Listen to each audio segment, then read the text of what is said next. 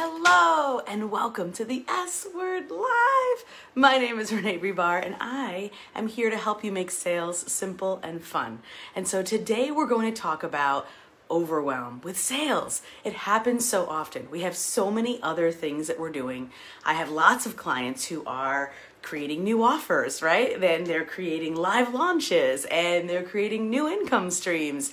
However, those take up creative space. And so it's very easy to put aside our sales activities and then wonder why we're not bringing in the kind of income when we created new offers and we had live launches and we had new income streams. So we can't kill the old offers or the old launches or the old income streams to create new ones. And so I have some strategies that I want to share with you today to help you do that because I know that it's chronic. So say hello as you join, whether you're live or on the replay. Let me know, do you have new offers, live launches, new income streams? Let me know if you do or not. I'm sure you do. This is a great time of year to do that.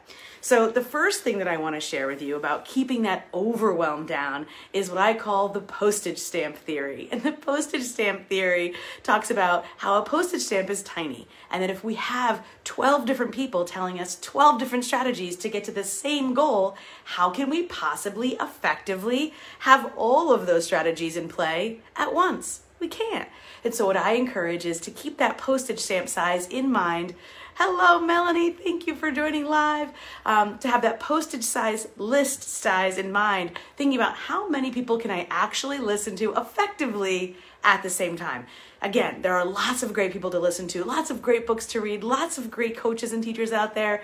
However, we can't possibly expect ourselves to effectively listen to all. So that's the number one way that I help people release overwhelm is the postage stamp theory. Hello, Lori. Thank you for joining live. Nice to see you here. So say hello as you join, whether you're live or on the replay.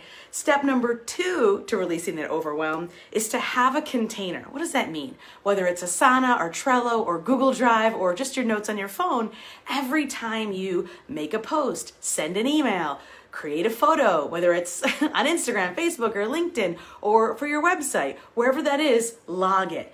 Keep it in a container so that the next time you want to make a post, write an email, do a video, or share some content, you don't have to start from scratch. This will give your brain some creative opportunities to create space around those new offers, those live launches, and those new income streams. So number 3, is know that this is not your only chance. So whether you're writing, hey Marty, nice to see you. So whether you're writing that email or that post or sharing something in a call with someone, know that this is not your only chance. Take the pressure off yourself that you have to perform perfectly this time. This is not your only chance. I really want you to repeat that mantra. Maybe write it on your hand, write it in your notebook, because truly, honestly, I work with so many amazingly smart women that put so much pressure on themselves because they're like, this is my only chance. It's not your only chance. Unless you know something I don't know, we've got a lot more chances left. So allow yourself to just go with it, knowing that it will never be perfect. Nothing will ever be perfect. So what? So what? What you deem as not perfect is probably freaking phenomenal for someone else. So allow other people to experience your gifts, even if it's not perfect. And that is step number 3 to reducing the overwhelm when it comes to sales, because we can make sales simple and fun, and we can make time for simple, short, powerful, impactful sales activities each day. Hello, Maria. Nice to see you.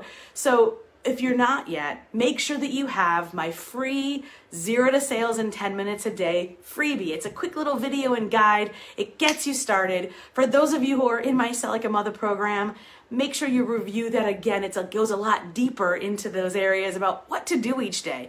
Because if you're in business for yourself and you're your own, you do your own sales, you do your own marketing, you do your own delivery, you do your own creation and administration, you're going to want to keep it structured and simple so that you can release the overwhelm and keep your business profitable. I work with this a lot with the women that I work with. If you are interested in working with me closer, follow the link, continue the conversation with me, whether it's online or in person. I hope to see you next week. Have a great day. Bye.